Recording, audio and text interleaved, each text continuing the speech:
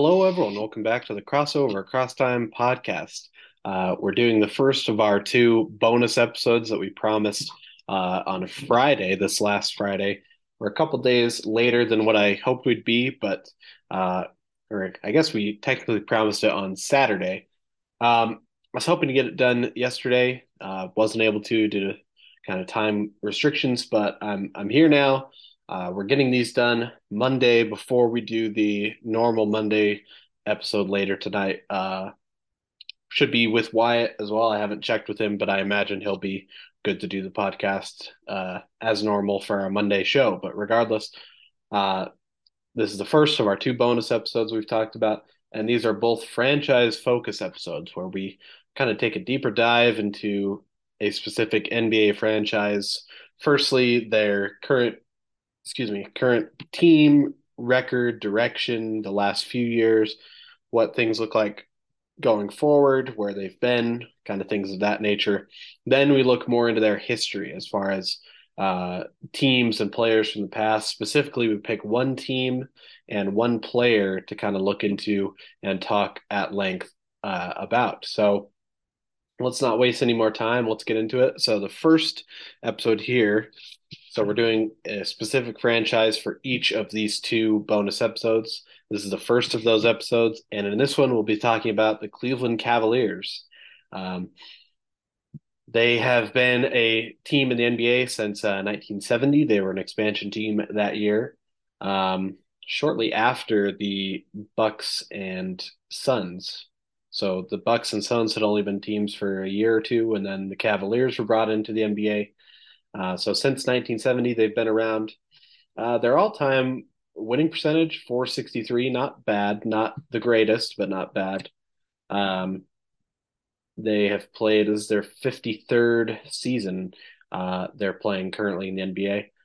We'll start with the recent years. Of course, the last 5 years, this season included, this is all post LeBron championship era, I guess you'd say it. Of course, when LeBron was drafted, he was drafted by the Cavs, played there from '03 to 2010, then was infamous in Ohio for several years because of his decision to leave the Cavs for the Heat in free agency. For the 2014-2015 season, LeBron returned as a free agent and spent four more seasons in Cleveland, during which time they were one of the best teams in the NBA, probably the best team in the Eastern Conference, hands down. Four consecutive finals trips, the second of which they won after overcoming a 3-1 deficit. We know plenty about that. And then in 2018, after that fourth season of the second stint, LeBron decided to sign with the Lakers in free agency. And so this was less of while it was still probably a bit jarring because the team had been structured up to that point for these continual title chases. And then as soon as LeBron pulls the plug, then that's the end of your title chase, at least for the next while. They still had Kevin Love. They had the solid role players, Tristan Thompson. I want to say George Hill would have still been a contract guy, J.R. Smith, some of those guys, or they were expiring contracts. Whatever the case is, it was now time to kind of start things from scratch. And, I think they've built pretty well. You look at the win percentage since the 2018-2019 season, that was the first year without LeBron since the 2014-2015 season, or no, excuse me, 2013-2014. And they went from 232 that year to 292 to 306 to 537, making a big leap. And then this season so far, they're 604. They're winning 60% of their games so far this season. I think coaching has been solid so far. I mean, JV Bickerstaff took over for John Beilein, who I hope I'm pronouncing that right. He was the Michigan head coach who was signed on with Cleveland, thought it would be a nice hire. Kind of a weird tenure, didn't even last a full season before he was fired or replaced with Bickerstaff right before the season suddenly got shut down due to COVID. But then the next year, I mean, the Cavs were struggling. Then the very next year, that's when they made the breakthrough, made the play in tournament with Evan Mobley breaking out as a rookie, Darius Garland having an All Star season, Jarrett Allen, and so they've been building, of course, and that kind of leads us into the current roster, where they're at. If we're talking about our power rankings, if you want to connect it to the current podcast stuff that we're talking about, um, in our power rankings, the Cavs have been this season hanging out in that top 10 group for the last several weeks. They've been one of the top teams in the NBA for pretty much the whole season. And in the offseason, we expected them to be good and improved with the addition of Donovan Mitchell. Of course, that's a big thing. There was a trade with the Jazz. The Cavs gave up Larry Markkinen.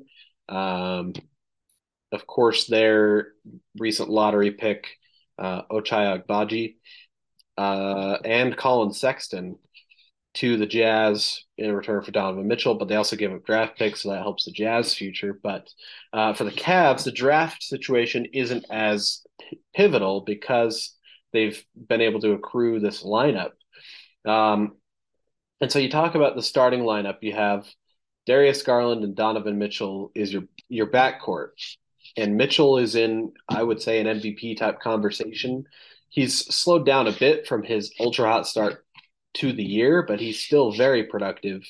Um, Darius Garland still playing at a nice level, not quite as statistically impressive as he was the prior year, but that's to be expected. He's sharing more of the touches with another stellar backcourt guy.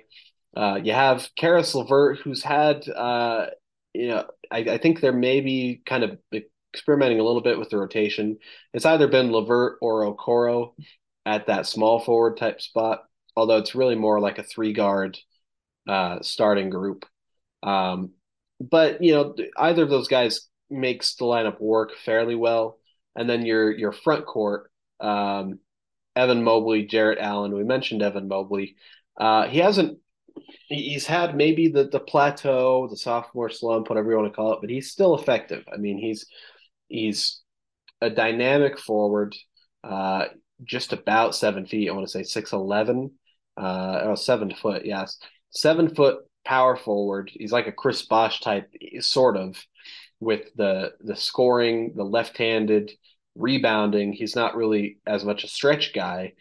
He's been trying to get the 3 point shot going, but a little bit of playmaking, but defensively he's very solid. 1.3 blocks per game this year, along with zero point 0.7 steals. But then they've also got Jarrett Allen, more of a rim protector, almost 10 rebounds, 14 points, 1.2 blocks. And so, they've got just a great core. And, if you follow the NBA, I'm sure you know plenty about this, but their bench is, I like their bench. They've got Kevin Love, who's now a reserve type role, and as he's getting older, but that's a perfect, bench guy to have with the stretch ability. Still a great rebounder. Um, Plays the nice team game. You have Osman, who's interesting. I don't know if he'll be a huge part. I mean, he's still averaging 22 minutes a game. He has some interesting moments, and he's been a productive guy in Cleveland for a while. Not sure what his exact role is going forward. You've got Dean Wade, who's a stretch forward. I mean, they've got some shooting there. They've got Rubio, a playmaker, and a nice backup point guard. Neto, another decent backup point guard, and Robin Lopez, the center. Not to mention Lamar Stevens, who was a two-way contract guy, but he's shown some flashes of some interesting physicality as a forward. So that's a deep rotation as far as the 10 through 13 guys, the guys that maybe you don't have to play very many minutes in a playoff situation. They can still produce if you need them to.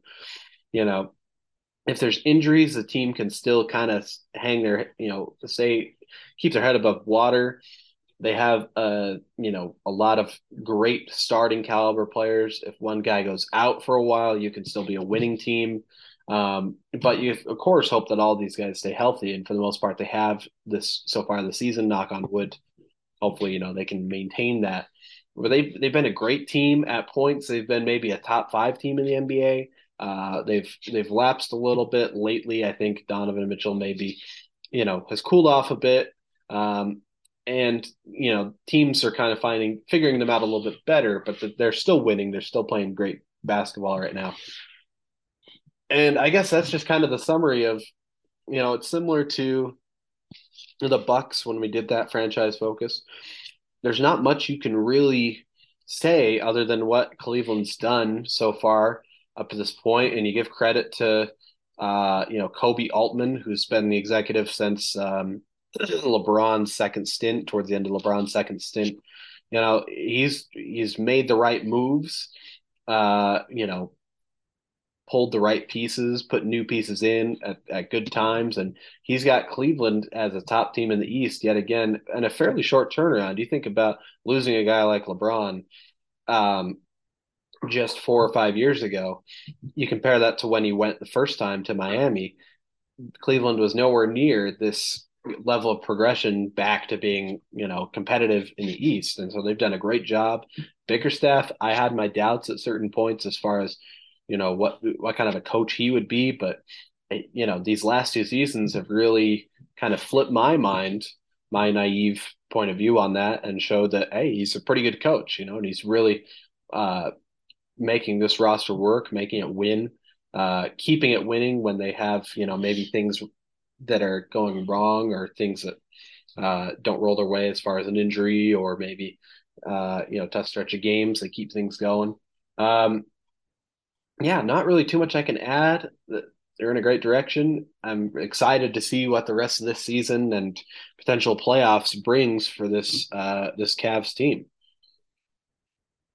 Excuse me, I had to get a drink there, but yeah, great direction so far. And it's interesting. You look at the Cavs' history; as much as they've had certain stretches where maybe they struggle.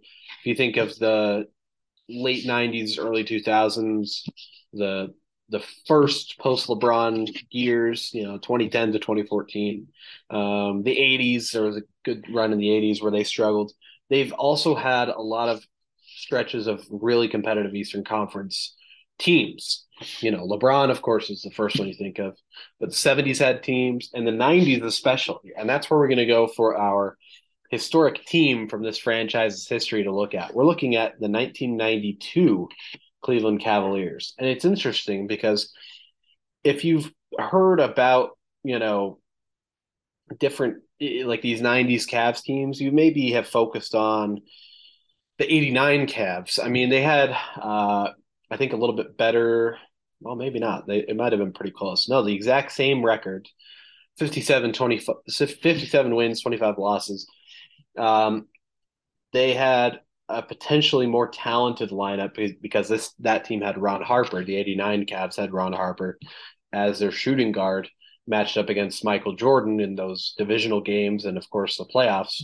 In the '89 playoffs, they lost in that first round. It was an upset to the Chicago Bulls, who were a sixth seed that year versus the Cavs third seed. But that team, they had Ron Harper. They unfortunately lost him, either trade or contracts. I forget the exact reasons why they couldn't keep Ron Harper on the squad, but they, they rebounded.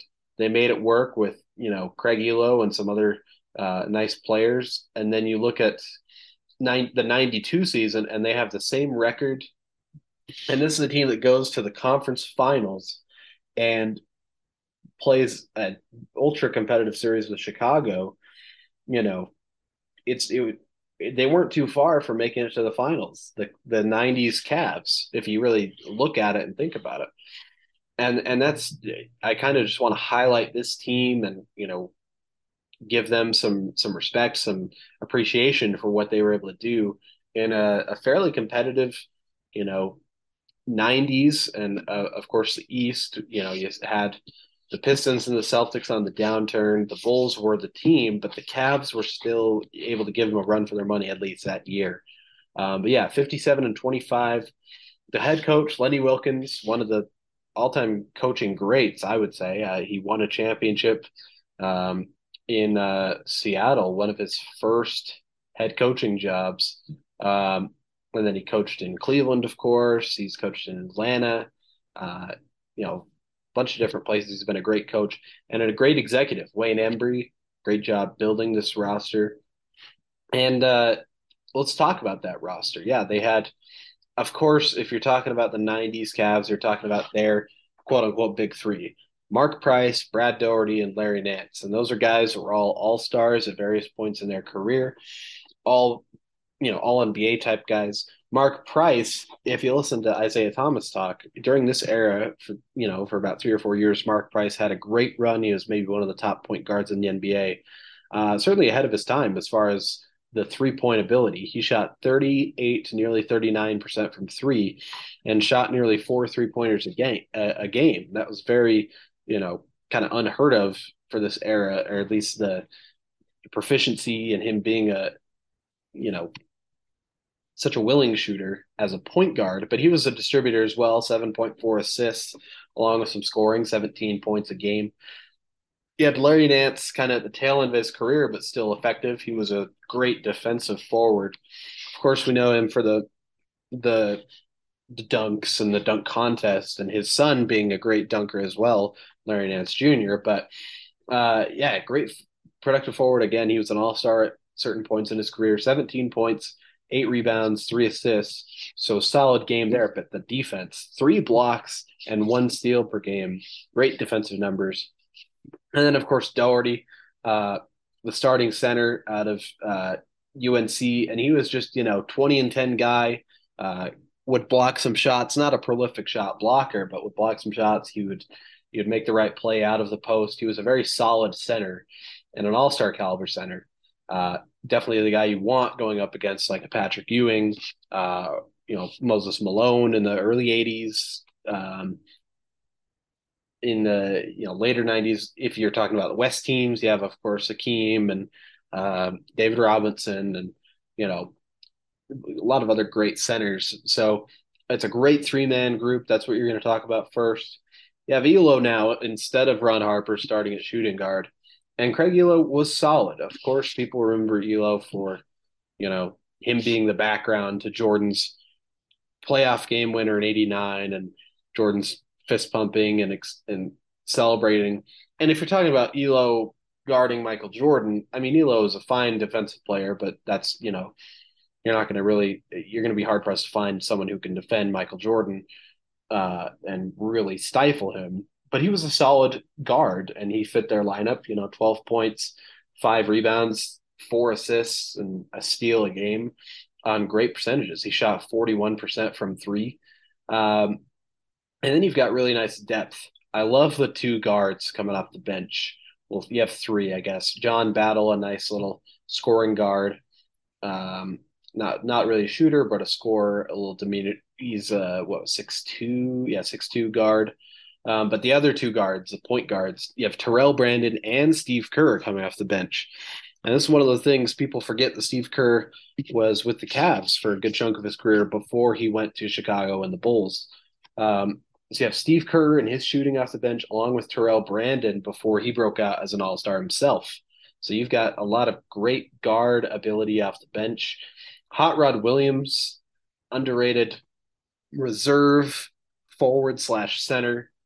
This season, he averaged 12 points, 7 rebounds, and 2 blocks a game.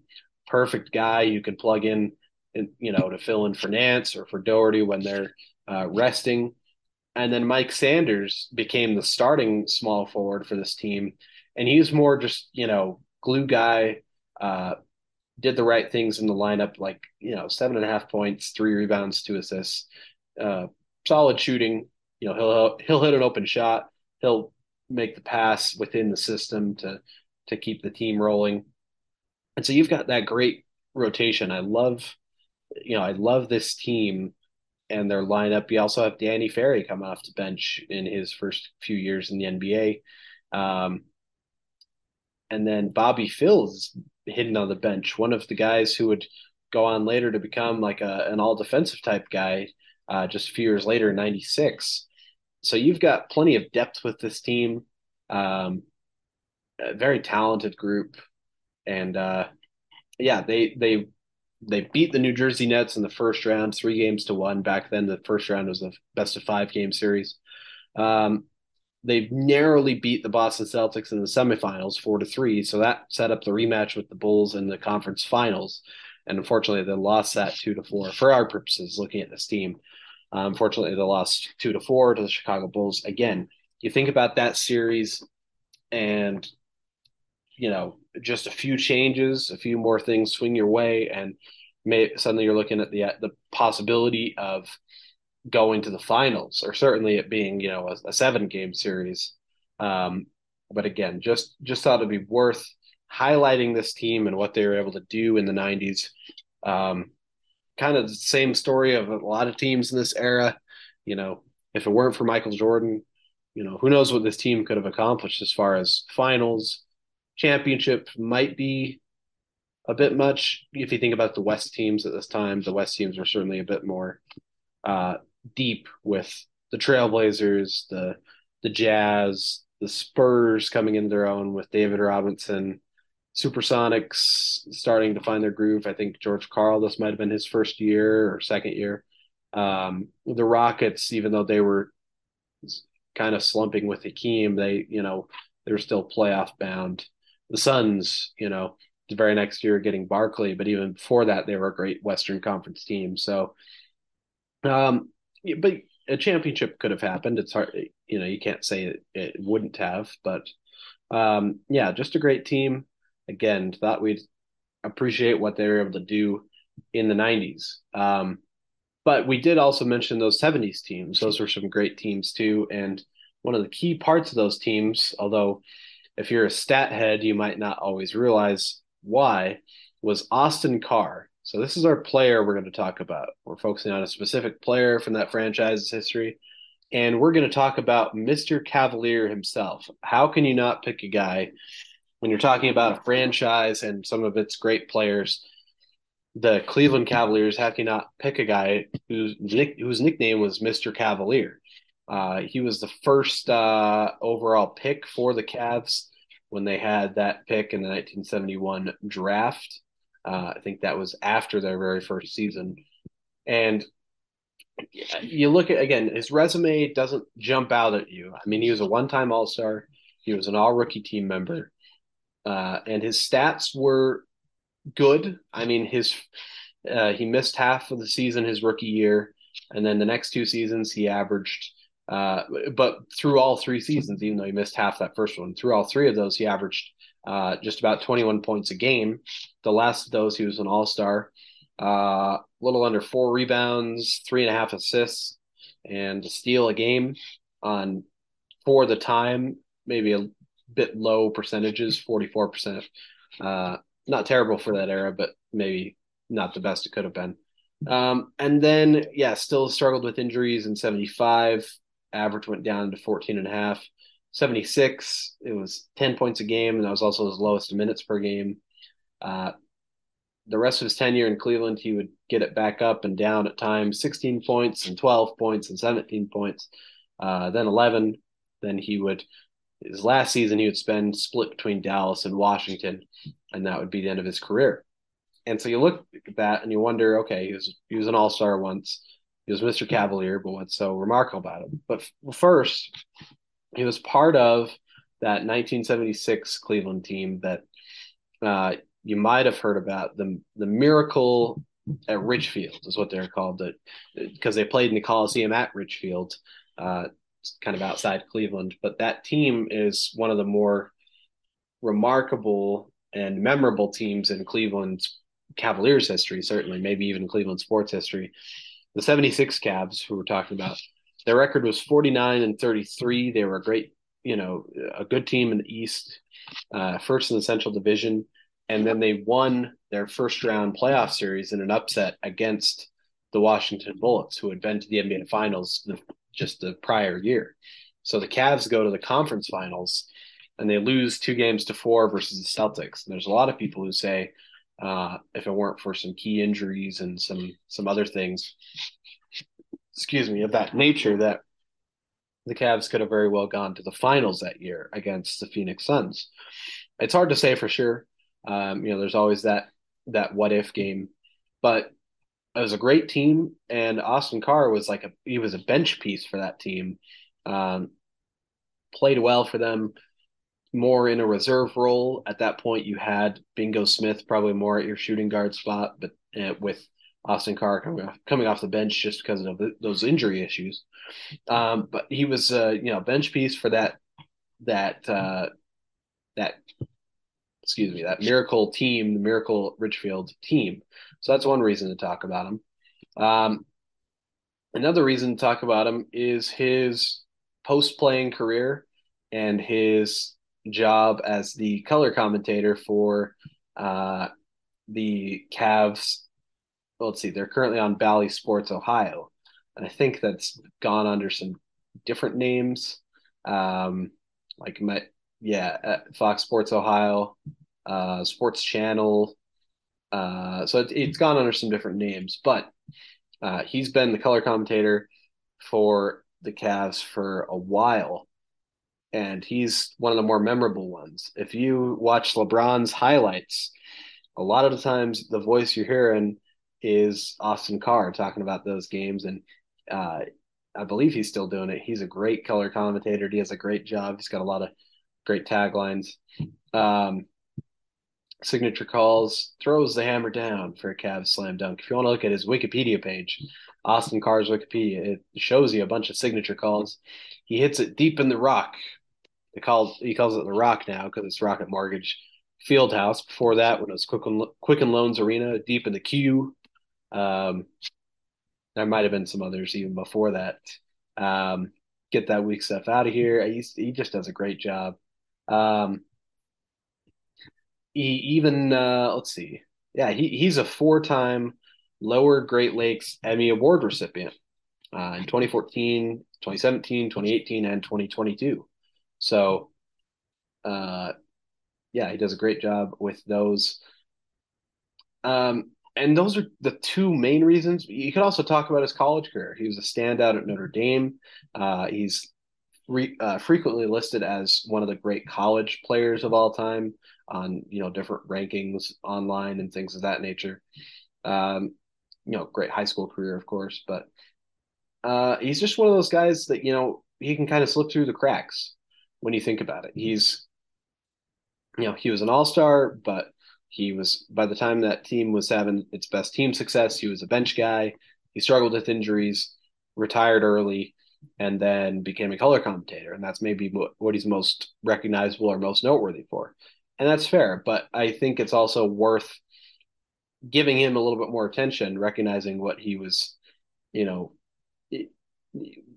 kind of where he contributed to the Cavs. If you think about him in his early years, the first real star for an expansion Cavaliers team, I think that's certainly worth noting.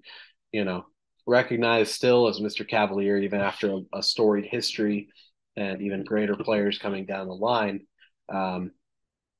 Even the LeBron James, the greatest player in the franchise's history, is not called Mr. Cavalier, and that's not any kind of comparison because there's not really a comparison between the two players, but it's just kind of a mark to his contribution to this franchise, especially in its early moments.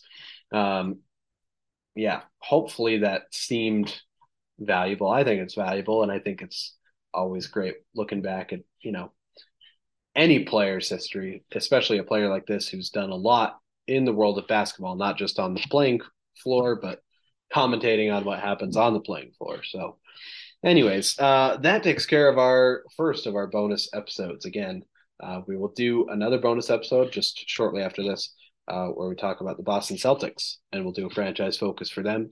But once again, thanks for listening, and we'll be back with that in just a moment.